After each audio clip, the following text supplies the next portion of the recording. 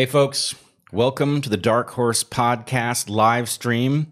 This is live stream number 32. Only 10 more to go before we discover the answer to life, the universe, and quite possibly everything. I'm not sure we have that much time. I'm not either. I'm just if. That's what I'm getting at. Maybe we should accelerate the pace.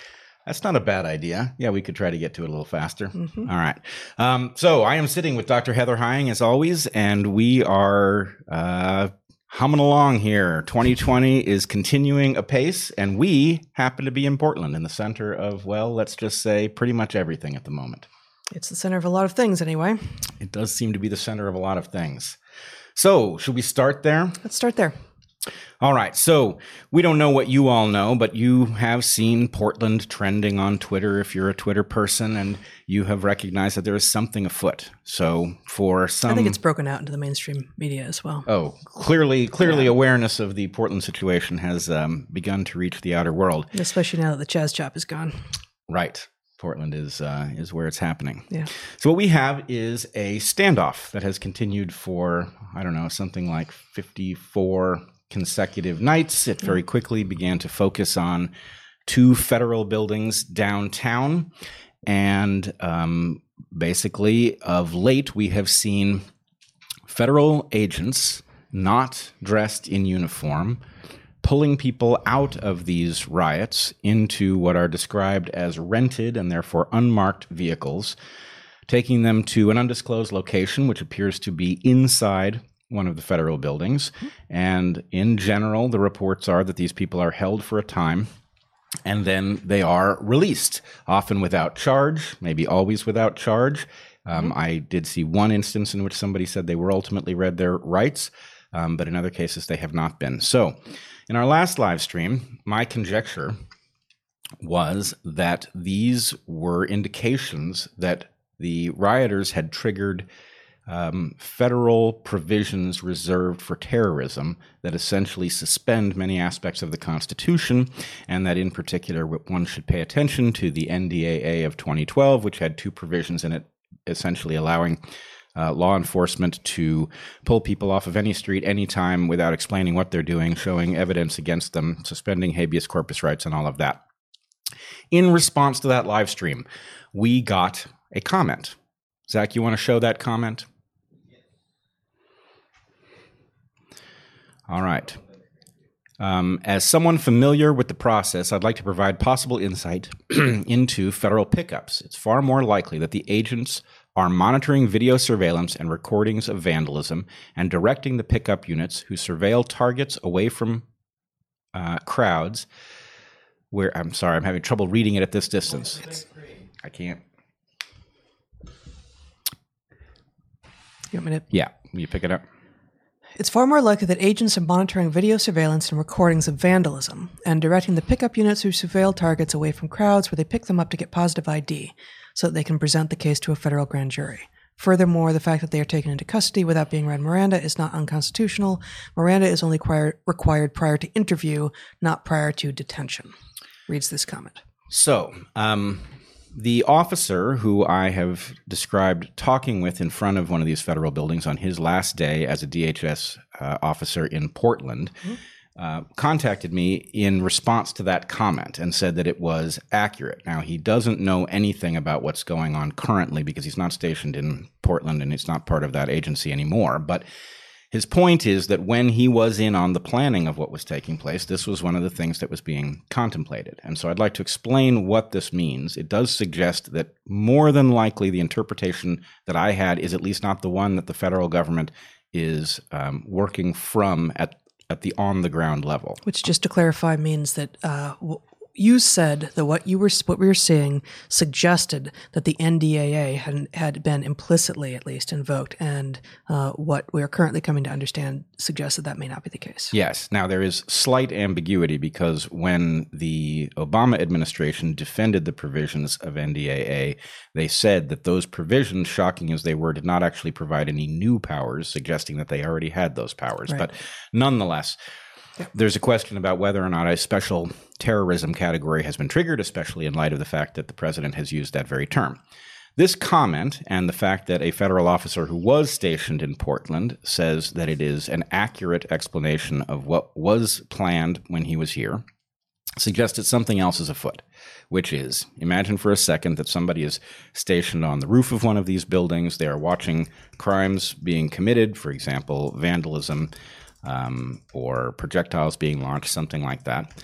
They could then indicate to people on the ground that somebody was in the midst of committing crimes or had been observed committing crimes, but they wouldn't necessarily know who that person is because, of course, people are dressed with masks and other things that obscure their identity. So a team on the ground would collect individuals, take them to a cell where their identity would be ascertained by some mechanism. I don't know what it would be, but let's say facial recognition or fingerprints, or I don't know what it is. But nonetheless, that would then be used to get a grand jury, a federal grand jury, to indict, which is apparently a very different process than takes place when crimes are prosecuted locally. Now, I must tell you, there's a lot of this that disturbs me. On the other hand, what I think is missing from the Portland story is the fact that there is no good solution, that we've been left in a terrible bind by the local city officials. Remember, our mayor Wheeler, is also our police commissioner. So he is in a position to play the George Bridges role here in Portland and to frustrate the local police so that they do not act.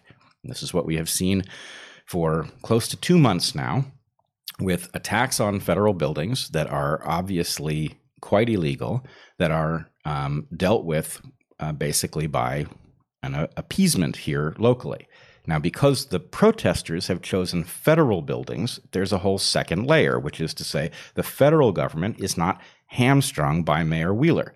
So there is a division between what the local police are doing, which is to say very little, because they can't, and what the federal police are doing, which is to say they are now ratcheting up some sort of approach to protect these buildings.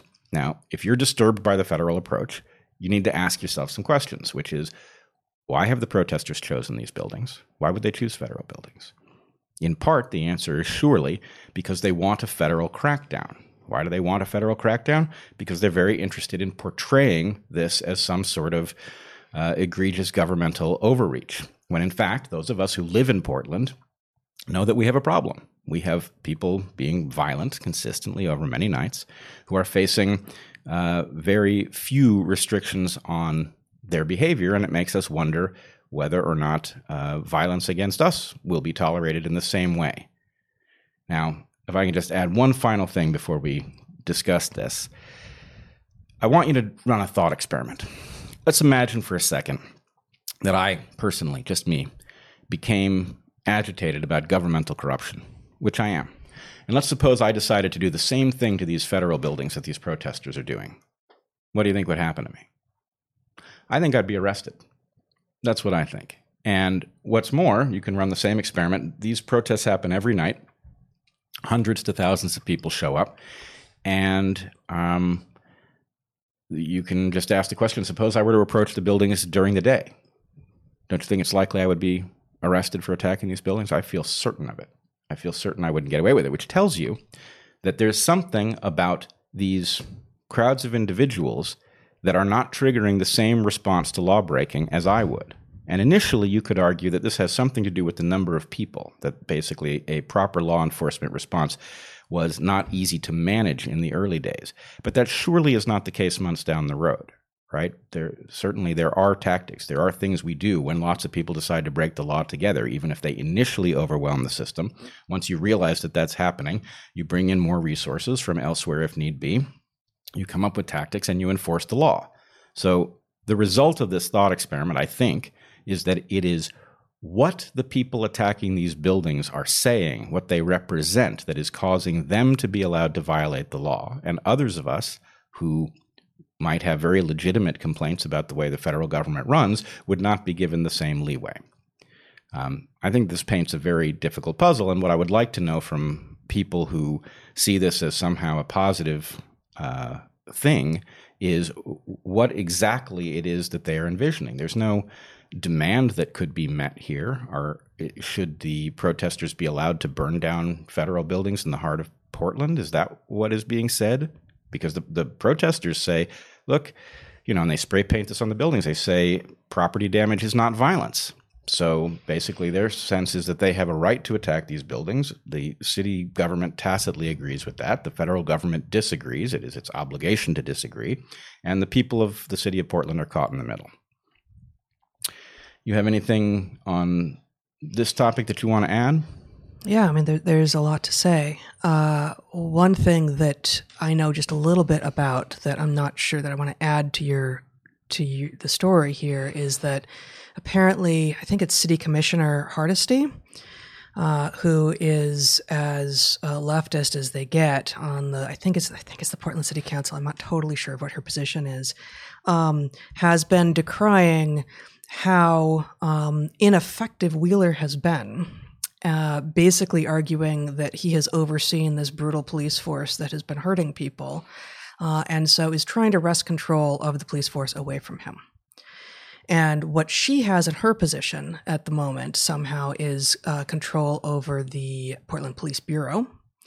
And a couple of days ago, the Portland Police Bureau, I didn't prepare any of this, so I don't have all of my details here, but the Portland Police Bureau, that has 18 or 20 sites around the city, as you would expect they would, put out a statement saying, not now, not ever will we allow staging by either Portland City Police or the federal officers to work from where we are.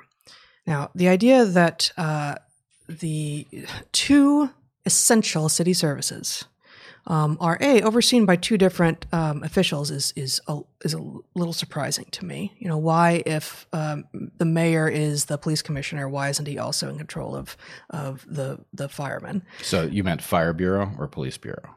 Wheeler is control of the police. Yeah, but you said why isn't he in control of fire? Right, and so it's the Fire Bureau that has forbidden the shared access of the federal officers.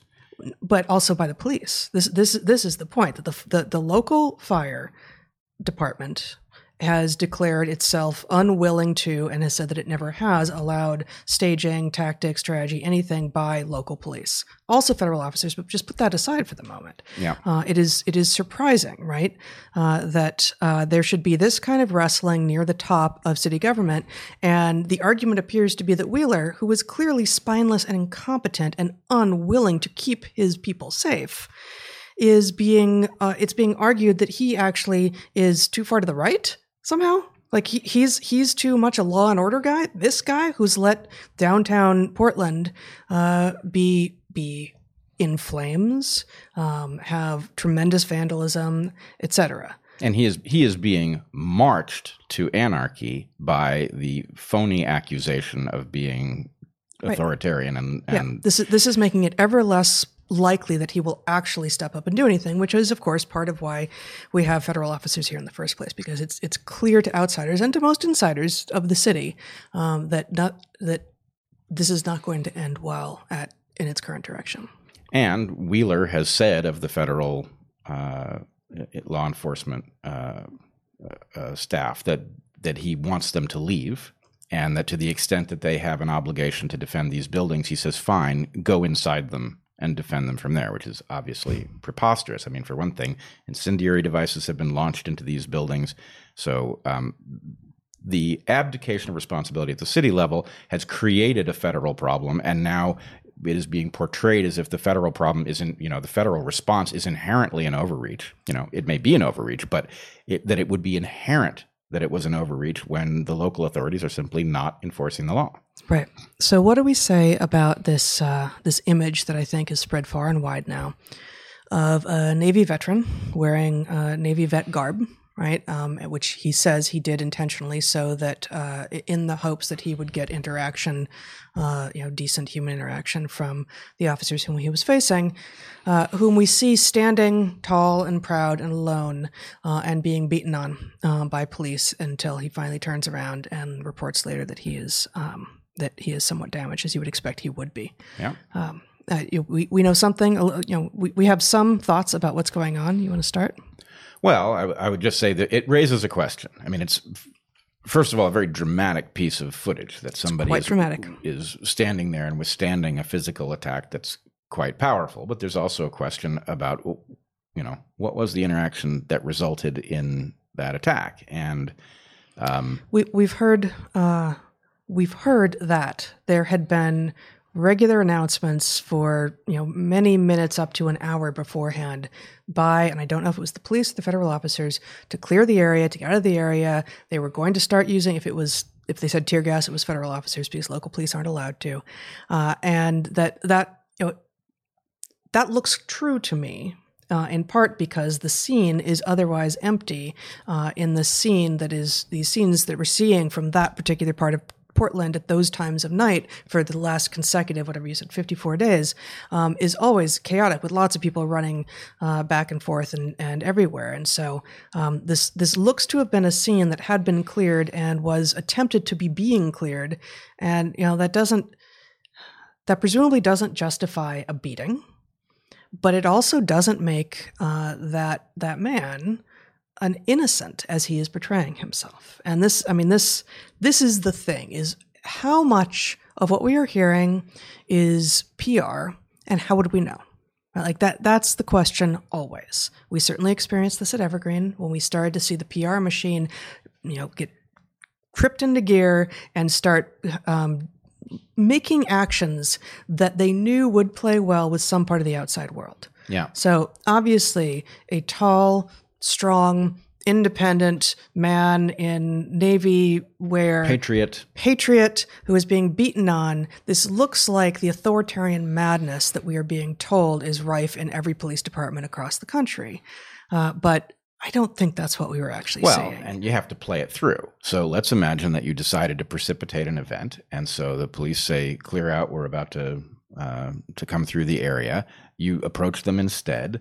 You have some interaction where you refuse to go. Now, might be that what they should have done is handcuffed him and dragged him off. We don't know the situation because what we have is exactly what fell in the frame. Mm-hmm. We don't have the context that happened before. We don't have the contents of the interaction between him and the officers. And so the point is, that looks bad. We have two types of media. And that story that we've all now seen at least pieces of plays really well with CNN and with NPR and with MSNBC. And some alternative story will play really well with Fox and Fox mostly, and a lot of minor outlets that don't have as much play. But basically all of these outlets fall prey to just reporting on the narrative that they already agree with. All right. That's what they do. So we actually have some footage that will illustrate your point. Okay. So Zach, do you want to show the first the attack on the building? Yeah.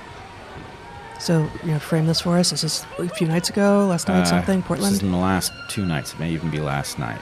And you'll see they've approached the building. They've torn down the fence, and they're now approaching the building, and they've set off an explosion.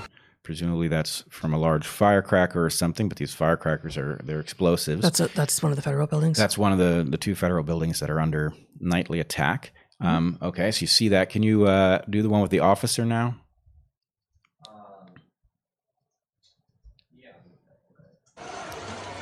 I believe so.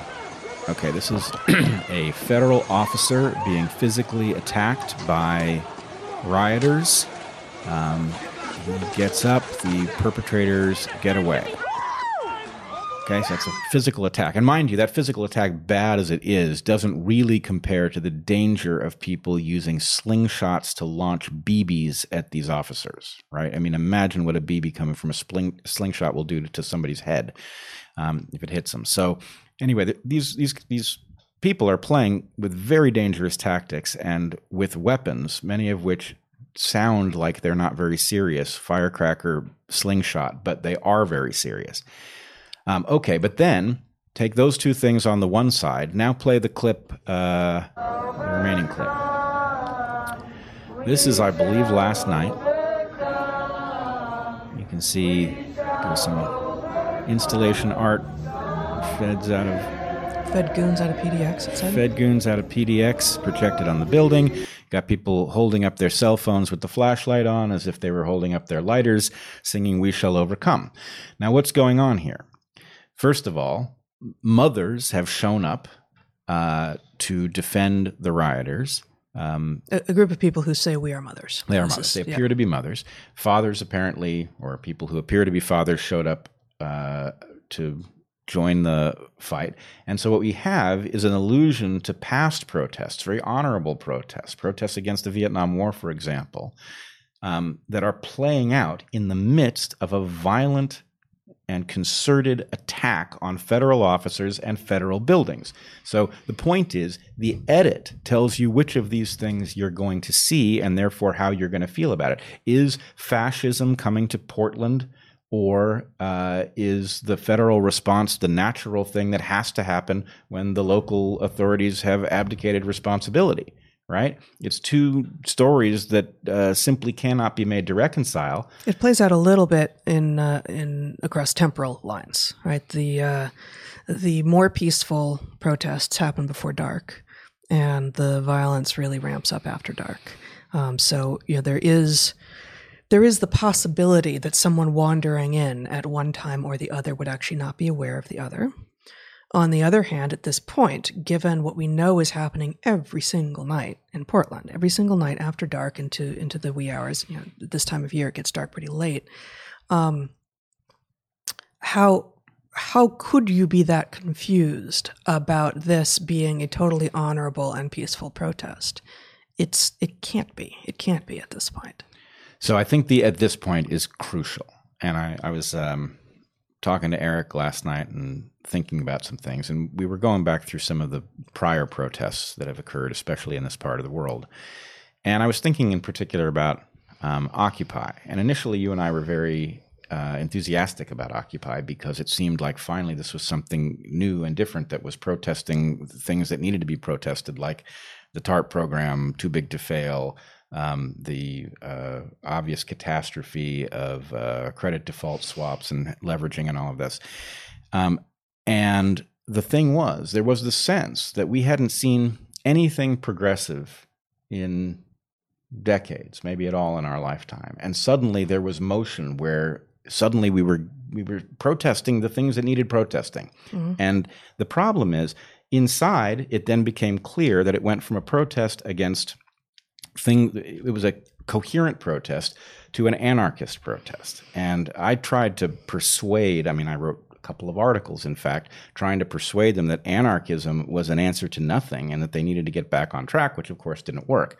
But my point is, there are those who are just simply waiting for anything that doesn't look like what they've experienced. And to the extent that the Antifa riots are portraying themselves as progressive, there are a lot of people who aren't paying close attention, who think, okay, finally, right? We're in the streets, protesting for the right thing, when in fact they're protesting for the wrong thing. They're protesting for the uninvention of all of the liberal principles on which the nation was founded and to which we were headed. So, well, and you saw more than I did, even in Occupy, as you watched it unravel from the inside, a specific rejection of the idea of leadership, right? A specific rejection of the idea that individuals should be in position of leadership or able to not necessarily dictate, but have the role of being able to help facilitate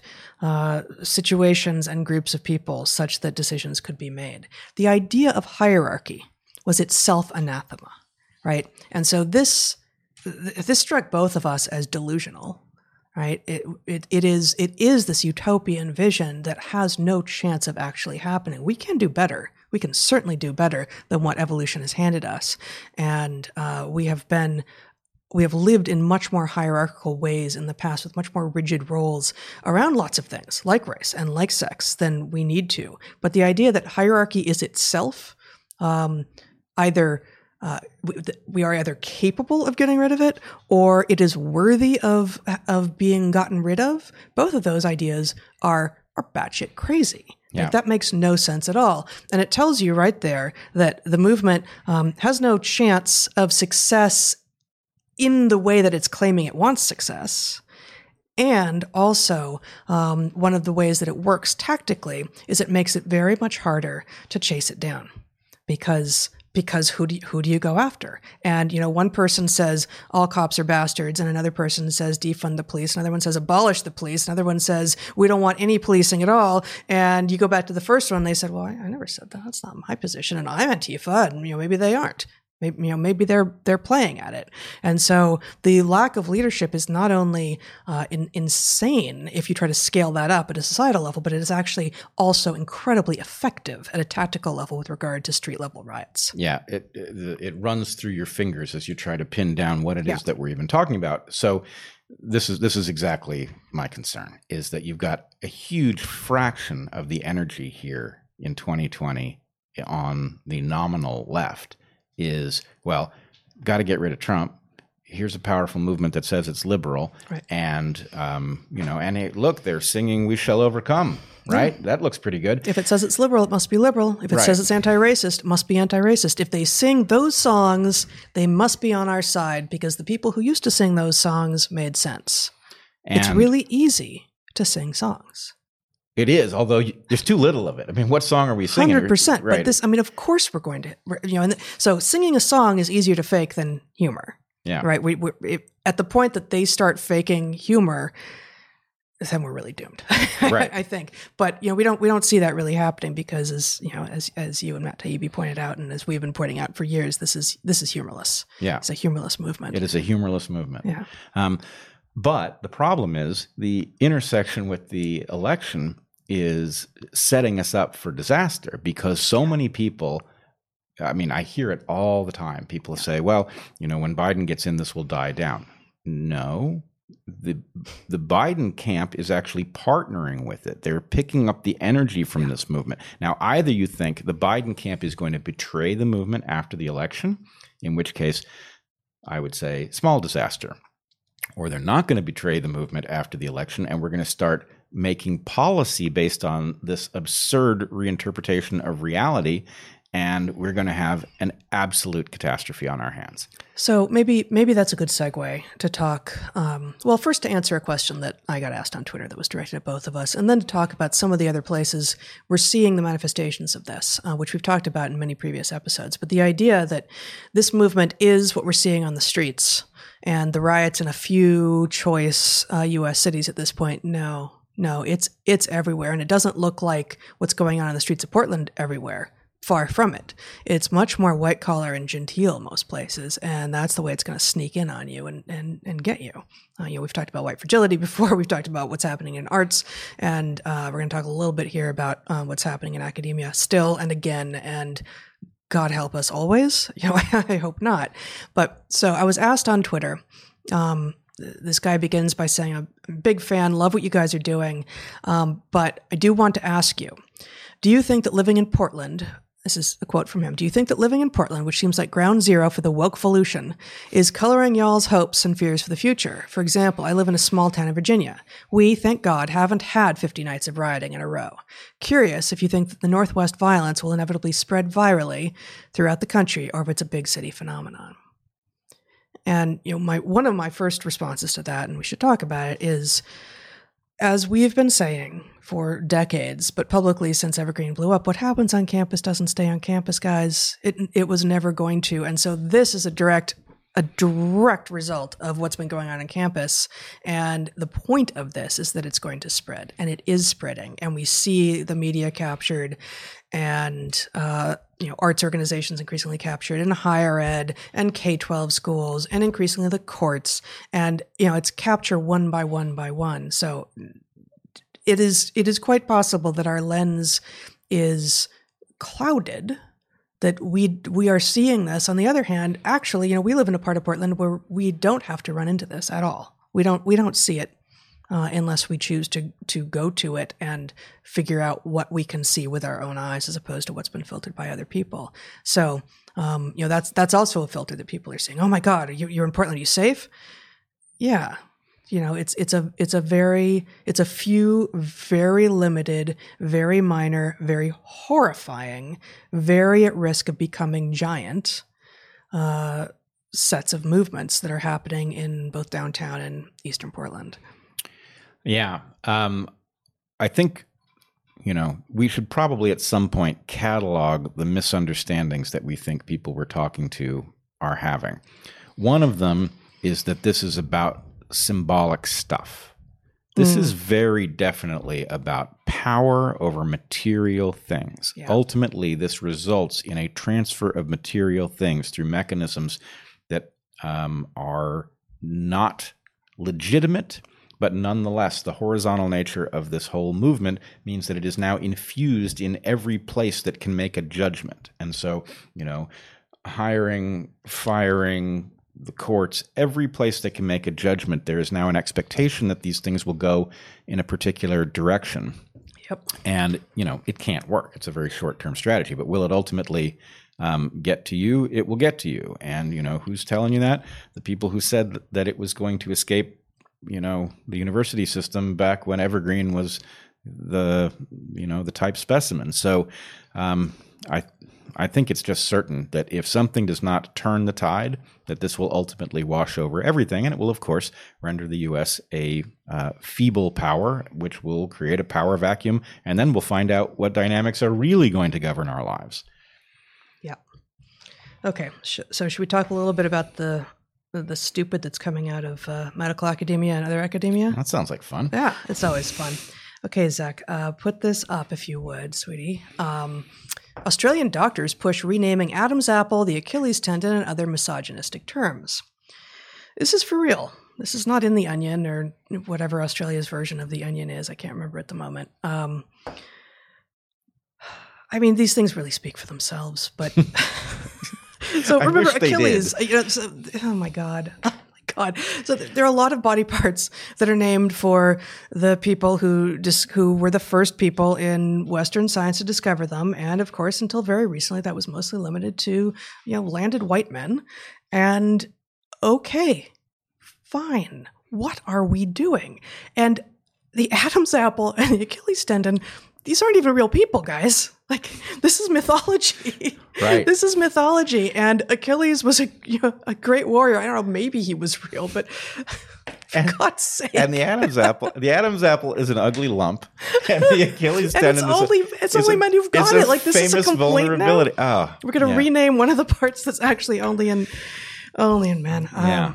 So I don't even have much more on that. It's just so absurd. Well, no, here's the what's more. It's funny, but it's so unfunny because the answer is people are not extrapolating, right? Yeah. This is the level of thinking of the people who tell you they know what we're supposed to do next. Yeah. Right? This is the level of thinking, right? And the kind of language they use is often decolonize. Decolonize our language. And in fact, the next example is that too.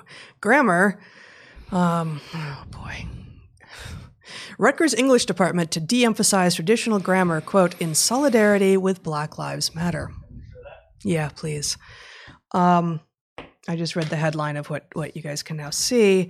The chair of the Rutgers English department sent out an email announcing plans to decolonize again English by in part focusing less on grammar. Quote, this approach from the Department of English at Rutgers email to her people. This approach challenges the familiar dogma that writing instruction should limit emphasis on grammar and sentence level issues so as to not put students from multilingual, non-standard academic English backgrounds at a disadvantage. So we can steelman this briefly and say, I have actually taught with faculty who were really good at grammar level correction and weren't really able to see the bigger, why do we write in the first place? We don't write to have perfect grammar. We write in order to say something, right? So a focus entirely on grammar is misguided and will kill the spirit and creativity of the best students and, actually all students, I think. And so should writing instruction be focused also on content and big ideas and not exclusively on copy editing, but also on editing and actual content? Of course it should. And too many writing teachers don't do that. I don't know if it's because they can't or because they're lazy or because they honestly think that grammar is the end all and be all. But the idea that that everyone shall not be held to the standards of of grammar, including, this isn't just for undergraduate papers, they're suggesting this for dissertations, for PhD level dissertations. This is the soft bigotry of low expectations. That is exactly what this is. Trying to help people by assuring them that they won't be held to standards, that's not helping them. That's not helping them in any way. It's beyond the soft bigotry of low expectations. It is, isn't it? Yeah, because it's actually a direct insult. Because the obviously correct thing is that these things are readily learnable, and we've done a terrible job of democratizing the tools to do it. And the right thing to do is to democratize those tools. To pretend that there is something within certain populations that puts correct grammar out of reach is an insane insult. I mean, it's Robin DiAngelo all over again. Like, this department chair is either so confused and scared by the inaccurately named Black Lives Matter movement, or is actually personally a racist and really believes that people from backgrounds that aren't like hers can't do very well. It's one of those two things, I think. Like, what are the other possibilities on the table? This is it. But the other thing, which I never see anybody say, is, all right, or actually I occasionally see people say this now, if you institute these standards, you are so hobbling us nationally that you are guaranteeing we lose our position going forward, right? If our PhDs cannot speak with precision because nobody has required it of them, then they will not speak with precision. What will happen to the quality of discourse if people who are responsible for discourse do not do it with precision? Well, then our thinking will degrade, right? What happens in a school of engineering when you decide that logic and math are white supremacist? Well, you stop doing logic and math well. What happens? Sooner or later, the bridges start falling down. How long do you imagine we can impose this nonsense on all of the systems that actually do make things work and not have them come apart? And it's totally consistent with the idea that hierarchy is itself racist or sexist or whatever ist you want to choose, right? If the idea of hierarchy is itself a problem, then you can't have better and worse. You can't actually have assessment of quality because quality itself, if hierarchy doesn't exist, then quality doesn't exist. Yeah. Right? There is no ranking possible on any level, which is a conflation of, equal under the law with every single individual is identically capable of all things, which no one in their right mind would claim. Yeah. Every single individual is not equal and equally capable of all things, even if we manage to completely equalize all opportunity from moment one. We vary. That is the result of evolution. So one way to think about this is the level of insanity of the claims that are now regularly surfacing. The level of insanity is a direct measure of the strength of the underlying game theory of this movement. In other words, the feebleness of the argument floats on the fact that it is very difficult to oppose it without paying a price, right? And it is that thing. So it's this move where the idea is, here is a thing, and you have to say it. And if you resist, then you are the thing that is being alleged. So if you say, for example, that, logic is not a white trait, then you are engaged in anti-black racism. So the point is, people then say that it is a white trait, doing all kinds of harm in the process. But they do that, and what happens is they get an immediate. It's addiction. Right? It's this thing.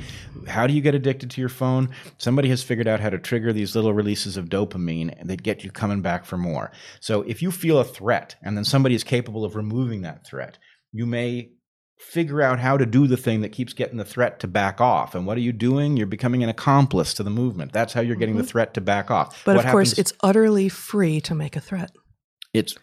It's in this context, it is free to make a threat. It is free to attack a federal building. There's all kinds of things that have become free. And so what I think we're watching day in and day out at all sorts of levels is people serving their own immediate interests, motivated by fear, and emboldening the movement that is creating the fear. It's the the child who sends the adults into the cornfield. And the thing is, eventually you have to confront the child, because there's no solution that comes from everybody, saying what the child wants you to say. And that's what we're looking at. Yeah. No, it feels ever more juvenile, but these aren't reasonable children. This is a topic for many, many, many other conversations, as we have raised our own children and written about childhood and what childhood is and how it is that you make strong and resilient and awesome and humor-filled and loving children into adults. You do not cater to their every whim, and you do not run scared when they throw a tantrum. You don't cave to tantrums, ever. And if what you do is you say, don't do that or I'll X, and then they keep doing it and you don't do X, they do it more. Of course they do. That is basic human psychology. Of course they do more of it. And that is exactly what we're seeing on our streets. It's exactly what we're seeing in boardrooms, what we're seeing in colleges. It's what we're seeing every place. This is really badly raised children in the bodies of adults, acting like maybe they were taught to act by their parents who didn't know how to parent and never said no. And, imagine that that's all taking place on a ship, and what they're doing is they're getting us to allow them to take apart the ship on which we all depend, including them. You didn't just invoke a canoe, did you? Wow, no. Okay. Canoe is not a ship. It's a boat, but it's not a ship. I looked it up. I was confused about the sudden input of ship into the conversation. It's funny because I actually really like canoes as a vessel, but I agree with you. There is a certain amount of trauma around the idea of canoes for us at the moment. Yeah. Okay. Should we talk about racism in the great outdoors? What could possibly go wrong? What could possibly go wrong? Oh boy. This is an episode of just a lot of ridiculous. Yeah, now you can show this, Zach. Oregon's natural spaces feel off limits to Black people, we are told. This is OPB, so this is Oregon Public Broadcasting, Oregon's NPR station. We're being told that parks and trailheads are slowly reopening, as they should be. We've got an extended anecdote from someone, a Black woman, who explains that while she was excited initially when she moved to the Portland area to start going outside, when she did go, she found that she was one of very few Black people on the trails, and then the logical leap felt that was due to racism and that she was experiencing racism from all the non-Black people that she saw. There is a quote in this article. I don't know exactly where it is on the page right now. Quote, recent data from the Oregon Parks and Recreation Department shows Black people are underrepresented as visitors to state parks. They make up 2.2% of Oregon's population and 0.9% of daily visitors and 1.9% of overnight visitors to parks. So it's a really white state. Whole Pacific Northwest is really, really, really white, right? 2.2% of the population is Black. That's about 1 in 50. Therefore, even if there was exact representation, due to race, on the trails, only 1 in 50 people you'd see would be Black. You'd still feel like you were rare because you are. And that may be due to other issues that might need addressing, but that has nothing to do with whether or not the trails don't have enough Black people on them. Overnight visitors, 1.9% versus 2.2 total. That doesn't look far off at all. 0.9% of daily visitors. We don't know if that's actually not representative. There are no statistics here. And even if it were, what is it that the claim is that is keeping people of color, Black people, off the trails? Well, I read as far into this article as I could get myself to read.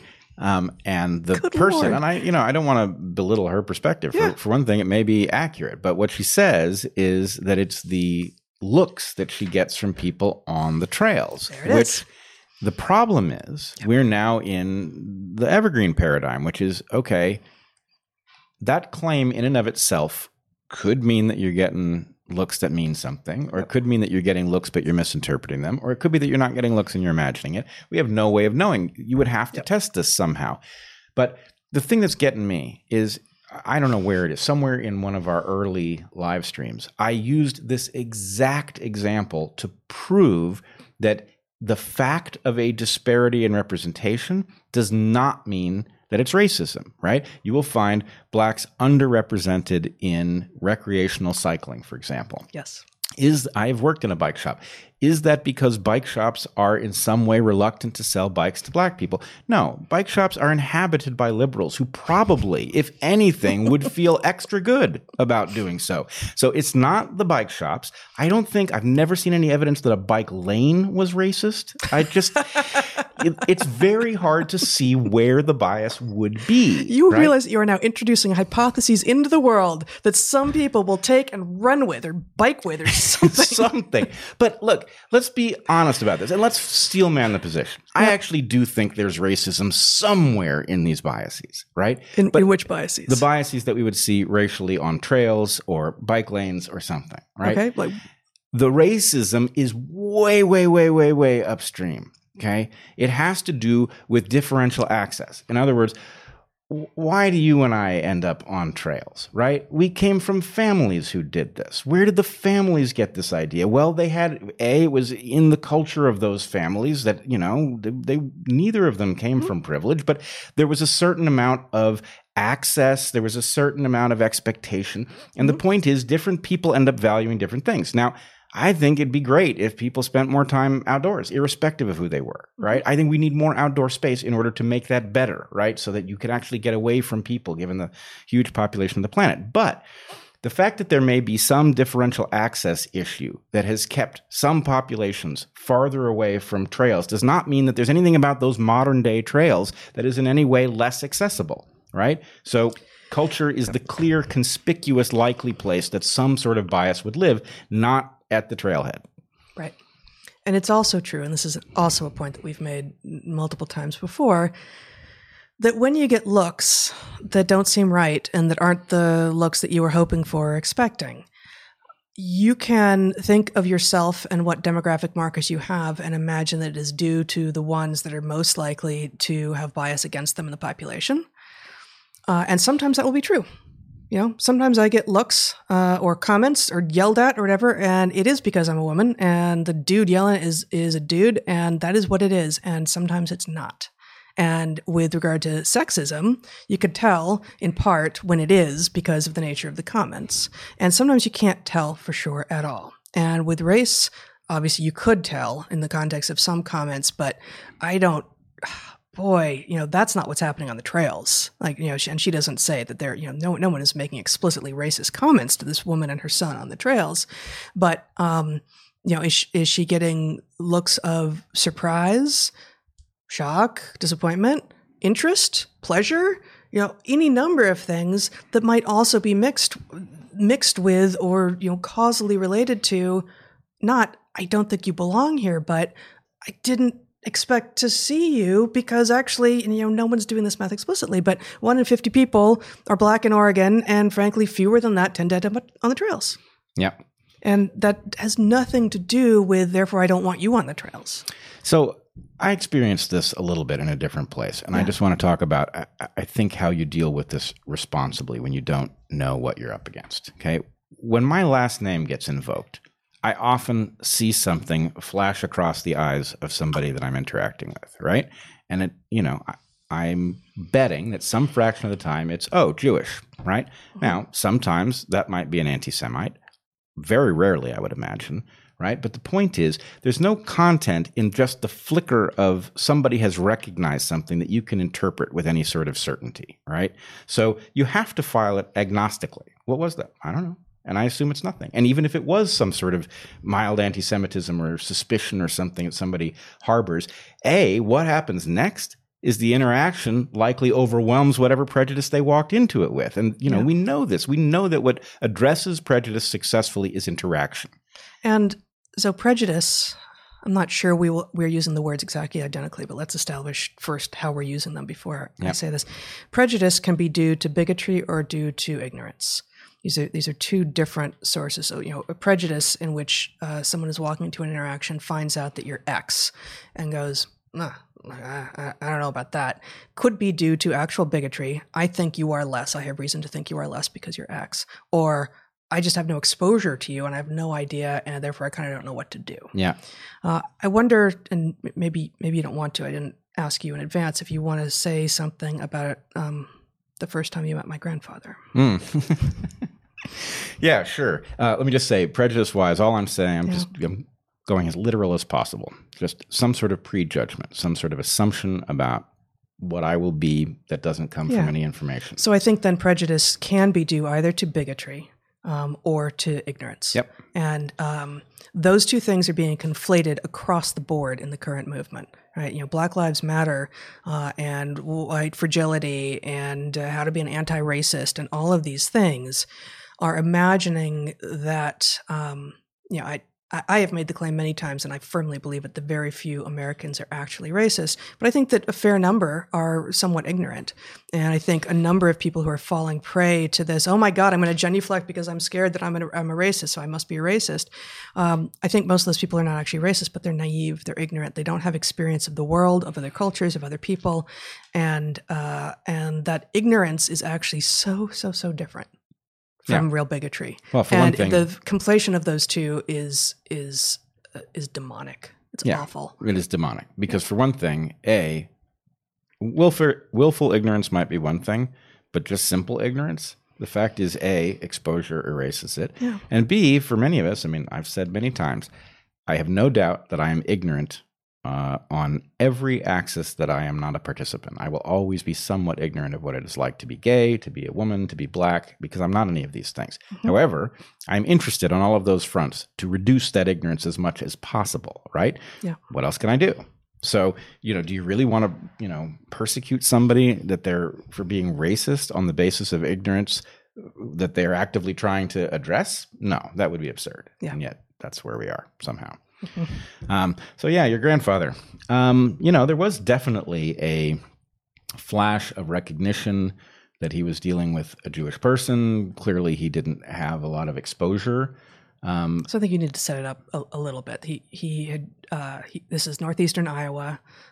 Throughout my father's siblings growing up, they were on a farm.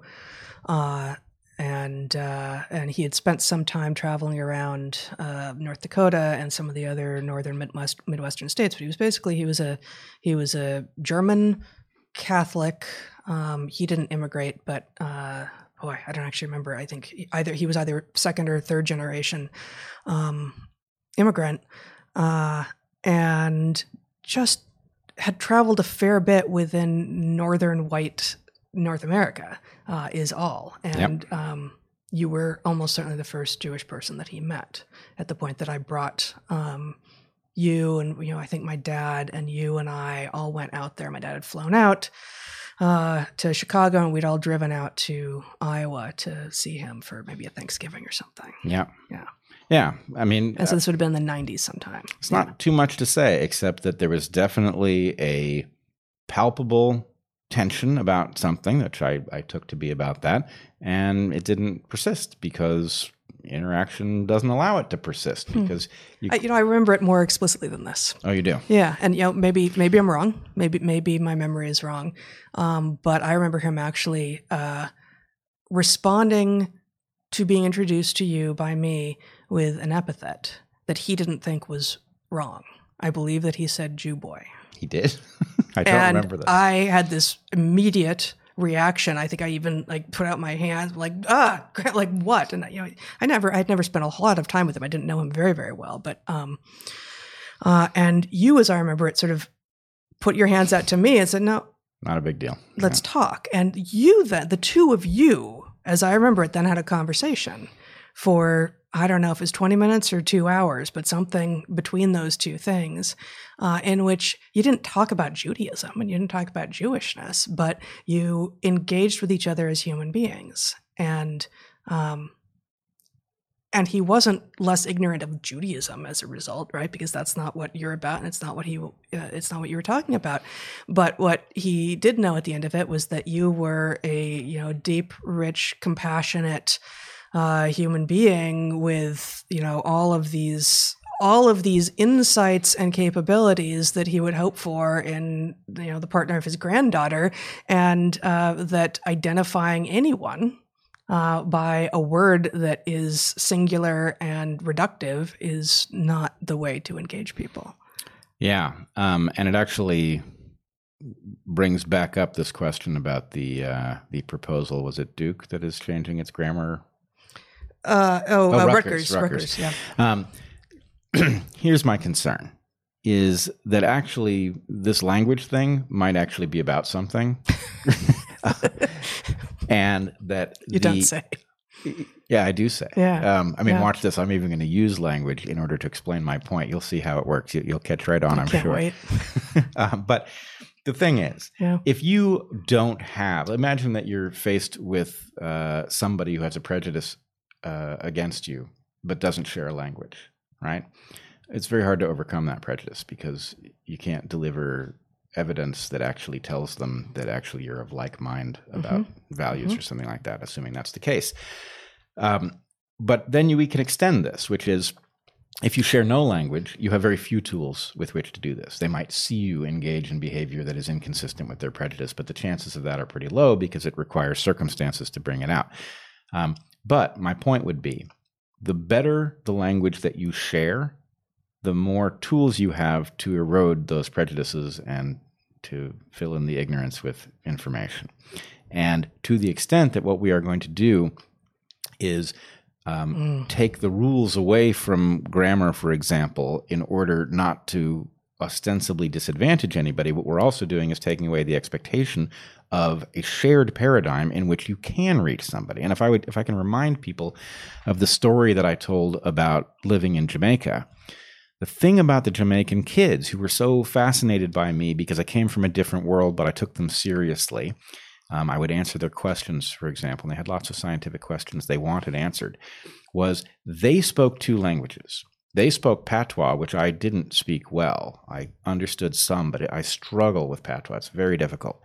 But they, because television and school takes place in the Queen's English, as it were, speak my language perfectly, which means there was no trouble connecting with them, right? Because they could step into this idiom in which we could exchange information. And so I'm not, in some sense, I do think we might have to step into a world where we actually all do have a language so that we are not tripping over the border between English and Chinese, for example, when, military matters are at stake.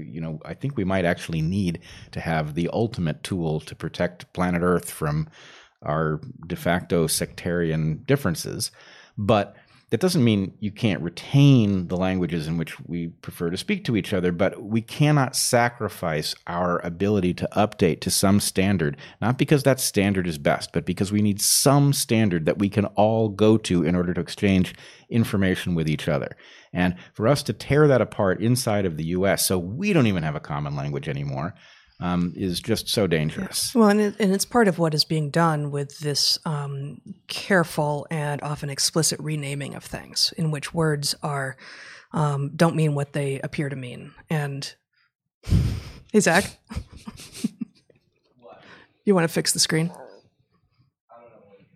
Maybe I should deliver your. Why don't you go ahead and talk? I don't know what you were going to say. That's the problem. How about if you tell me what you were going to say, okay. And then we'll sorry, you just have to be on screen. That's fine. There we go. Boy, what were we talking about? Language. Yeah, and the need to have a common standard. Yeah. So redefining racism out from under us that Robin DiAngelo has tried to do and has managed to successfully import to a lot of places is a way of guaranteeing that we don't have communication between us. And I do wonder, though, I suspect we're coming up on an hour, and I have at least one more thing that we want to talk about before we're done here. But maybe just an asterisk for a later time. You've said this thing before about feeling, chagrined, not happy about it, but you think that we might all need one language in order to talk. And so again, just asterisk for a later time, the Sapir-Whorf hypothesis, which posits that the language you use shapes what you think and what actually you can think, in its strongest form is generally not agreed on by, as far as I can tell, almost any linguist at this point, but a weak form of the Sapir-Whorf hypothesis. There seems to be a tremendous amount of evidence for it, actually, that the language that you use actually shapes how you think and your thought patterns. And this goes far beyond just word choice. It's also about syntax and semantics.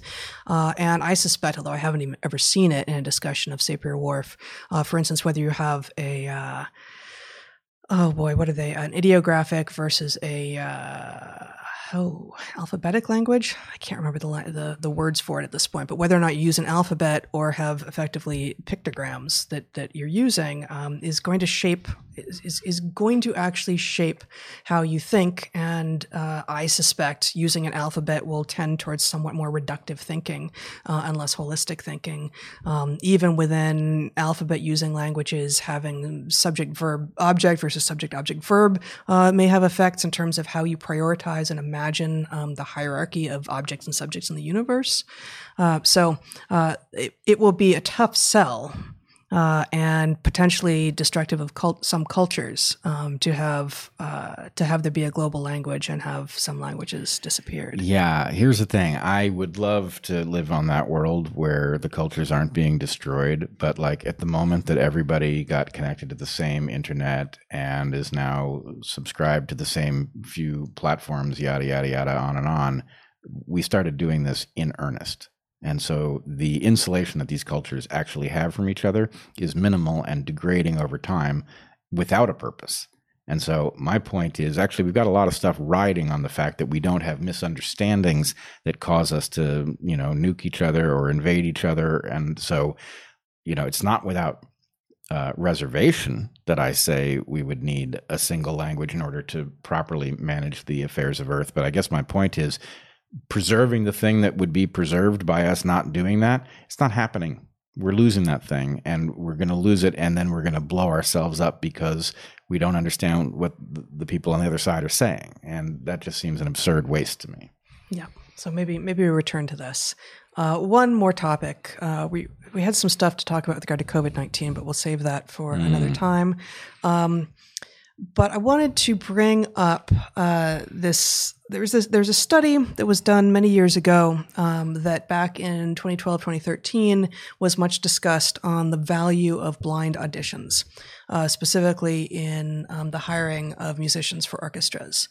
And Christina Hoff Sommers has done an excellent takedown of the original study in which she explains why it does not actually say what people were thinking it said. I do not know exactly where that is. She does a femsplainer somewhere on that. But we were basically told that in order for all the bias that existed in orchestras, specifically against women, to be solved, there needed to be blind auditions. That was published in The Guardian in 2013. Zach, if you want to show my screen. Yeah, so now in 2020, we have the New York Times arguing that to make orchestras more diverse, we need to end blind auditions.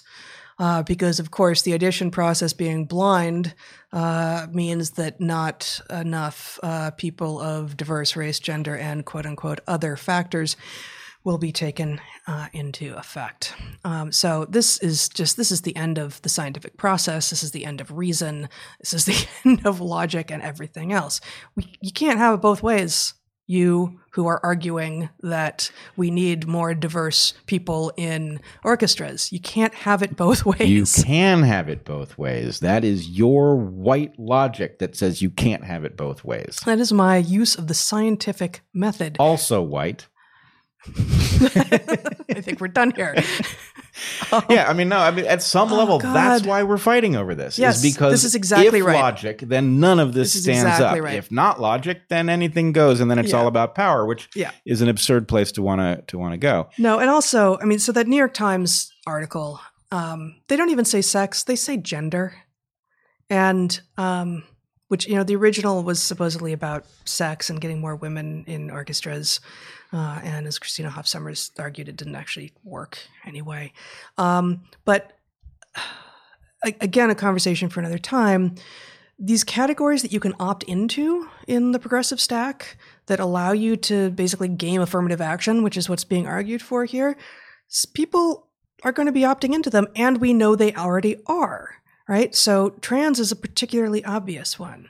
There are real trans people out there, and they're very, very rare. And what we see making such a ruckus and a mess of things all over social media and on the streets and everywhere are the trans rights activists who are taking advantage of the fact that in many places you don't have to even be considering surgery or even hormones in order to declare yourself trans. All you have to do is adopt some really regressive gender norms, put on a dress, put on some makeup, call yourself a woman, and boom, you're trans. You get to rise in the progressive stack.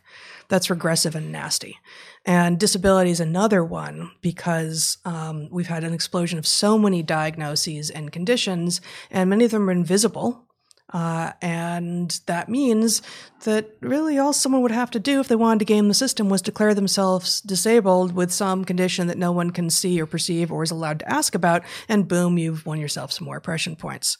So, gameable in every way. All right. Prediction. Good. The New York Times will soon embrace the idea not only of removing blind auditions, but adding deaf auditions. Deaf auditions being for orchestras. Yeah, for orchestras, exactly. Because all they want to see is a demographic card.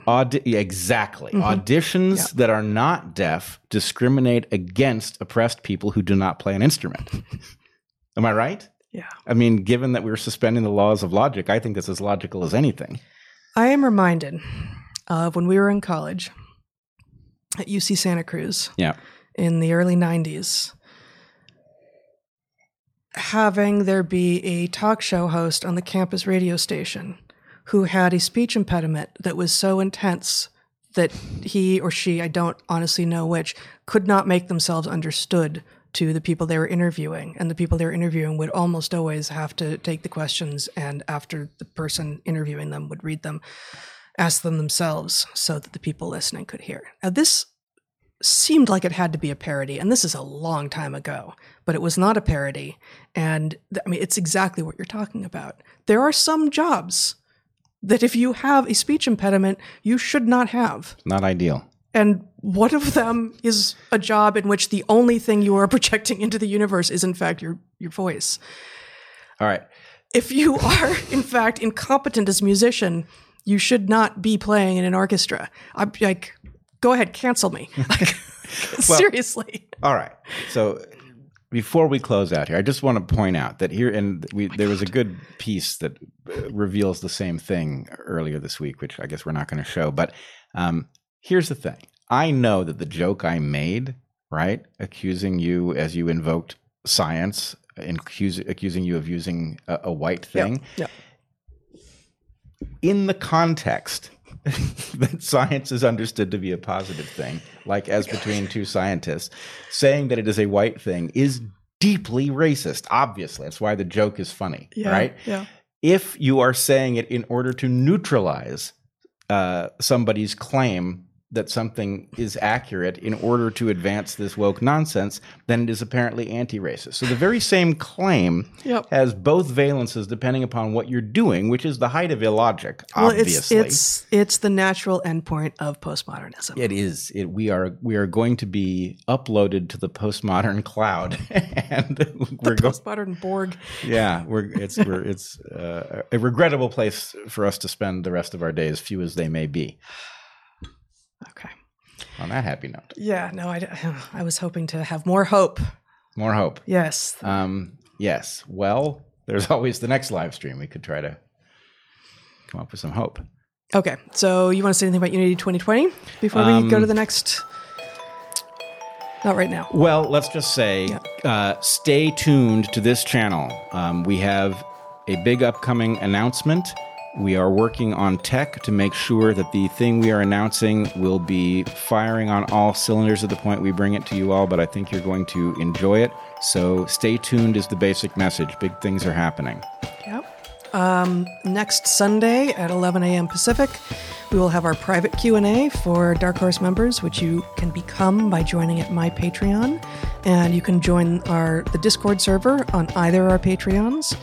And we have a Clips channel that's now live as well at DarkHorse Clips. Anything else? Anything else? DarkHorse Podcast. We're changing that, though. Oh. Well, then DarkHorse Clips it is. Nope, I think that's it. Please like, subscribe, comment, distribute, disagree with, I don't know what else. Put it on Don't a set pedestal. fire to. Yeah, do not incinerate. Throw cluster bombs at. Right. And we will see you in about 15 minutes for the Q&A. Until then, And be well. So, go.